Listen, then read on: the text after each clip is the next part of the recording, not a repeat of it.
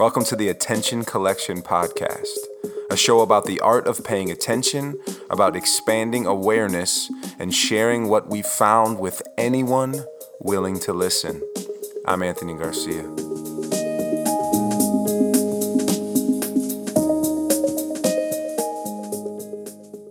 Imagine assembling a team of highly trained, laser-focused artists to design, lay out, and then implement a one-of-a-kind masterpiece. Imagine this piece taking several artists working side by side for a week or a month or more, while spectators watch over their shoulders through the entire process. Now imagine the finished piece. A multicolored array of geometric shapes, intricate symbols, and mythical creatures. A tapestry of vibrant colors consisting entirely of sand. Millions of grains of colored sand. Now imagine, upon completion, as people marvel at the beauty and significance of this one-of-a-kind piece of art, that the artist encircle the piece and begin sweeping it up into the center, right where the work began. Here for a moment and then never seen again.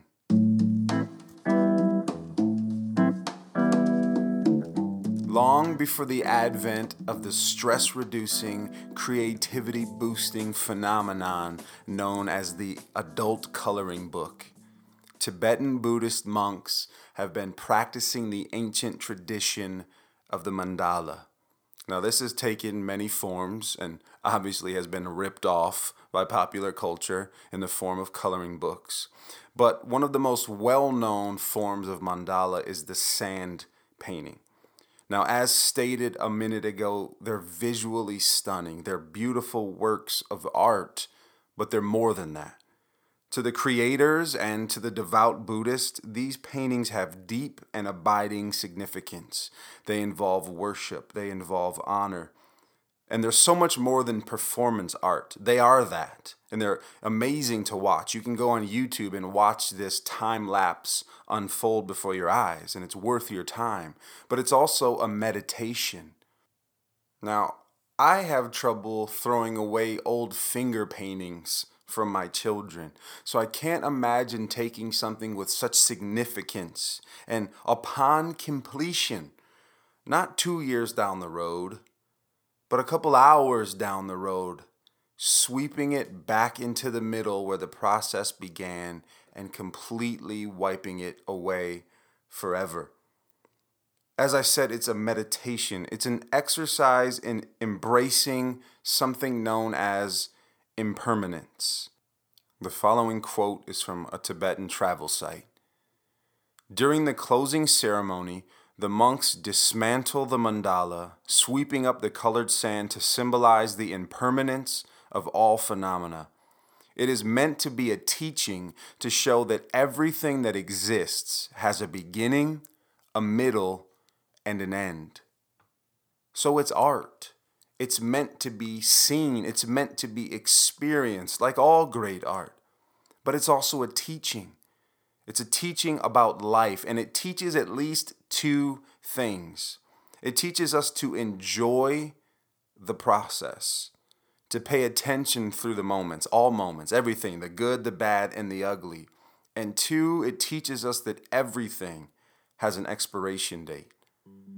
So when you look at a mandala, you are looking at what it means to be human.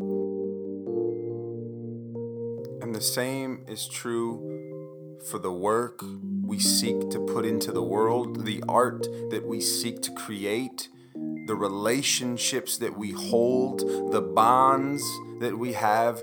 Everything has an expiration date. And so, like the mandala, we can practice the art of noticing.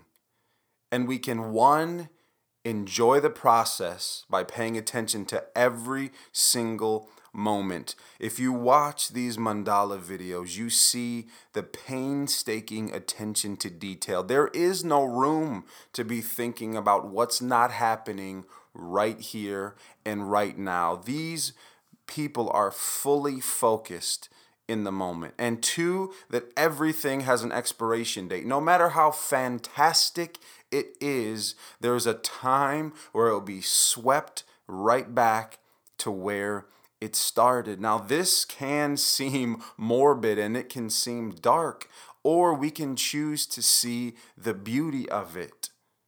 The work that we put into the world, we can hold in two ways. Instead of thinking about what it will be like when it's done, or instead of considering, oh, I cannot wait until retirement when I'll finally be able to live, what if we actually lived now and the work that we created would be meaningful?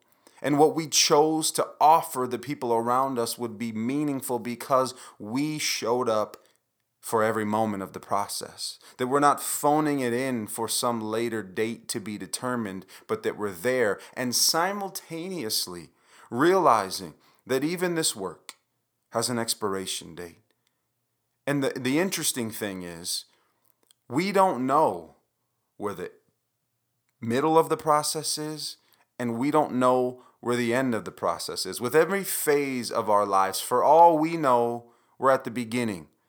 We could be 30 years into something and we're just at the beginning, or we can be 6 months into something and we're already at the middle on our way towards the end. So let's just be where we are when we're there, to show up for the process.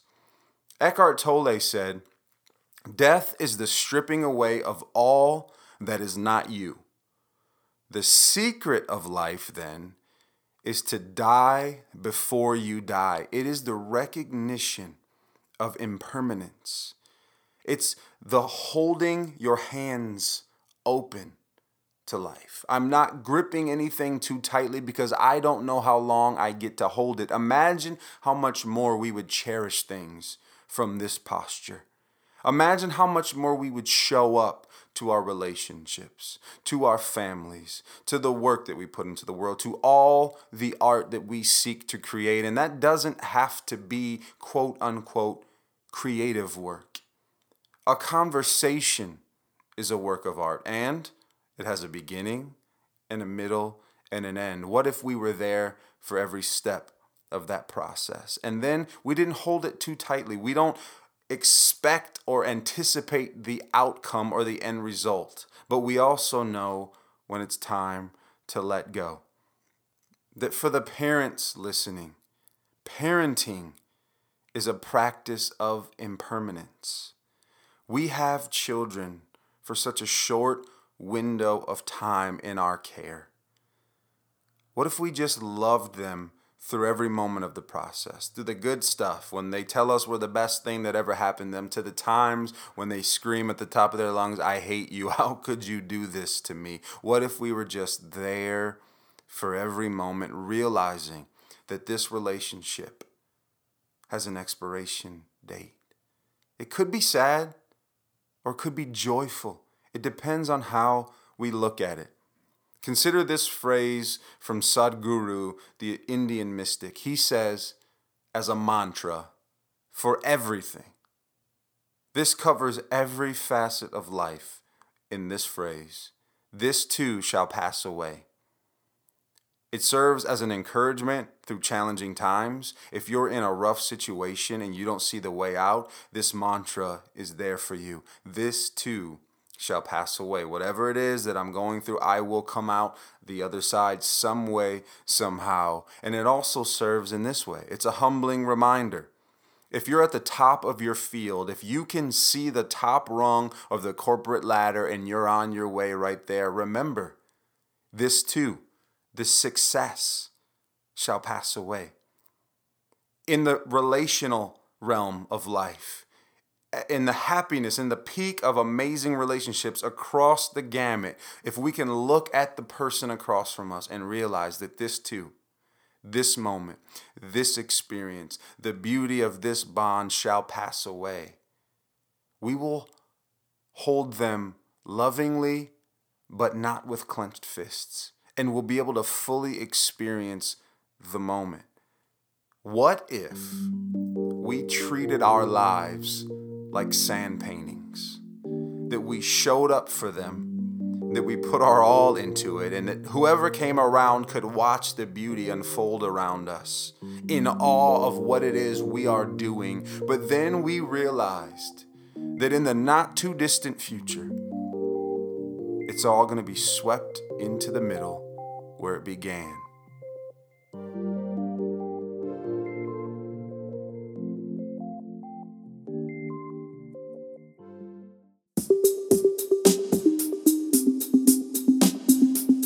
Okay, so if you like what you just heard, feel free to tell someone about it.